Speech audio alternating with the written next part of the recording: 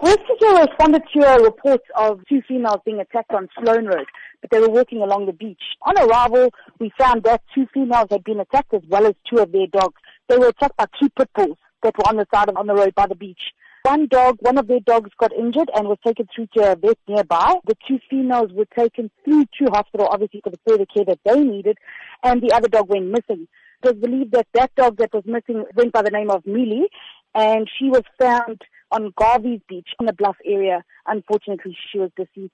What is the nature of the woman's injuries? They were moderate injuries, luckily not critical and not too serious. Were the pit bull owners there at the scene when the incident happened? They were at the scene, I do believe so, but they didn't really say much. They took their dogs away and left once everybody else left the scene.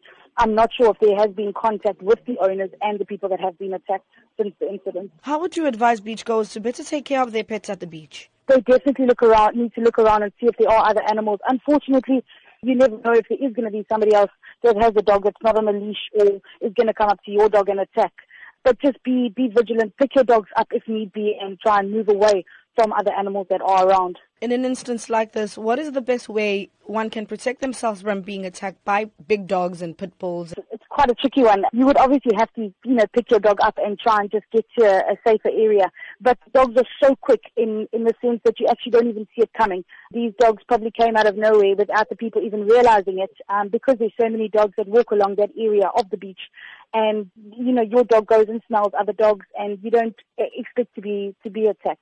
It's few and far between that it does happen, though. In this instance, do you have any idea what might have provoked the pit bulls to come and attack the two women? It's very unclear what the circumstances surrounding all the events that did happen. But I honestly think it was two dogs just being curious and something didn't go right.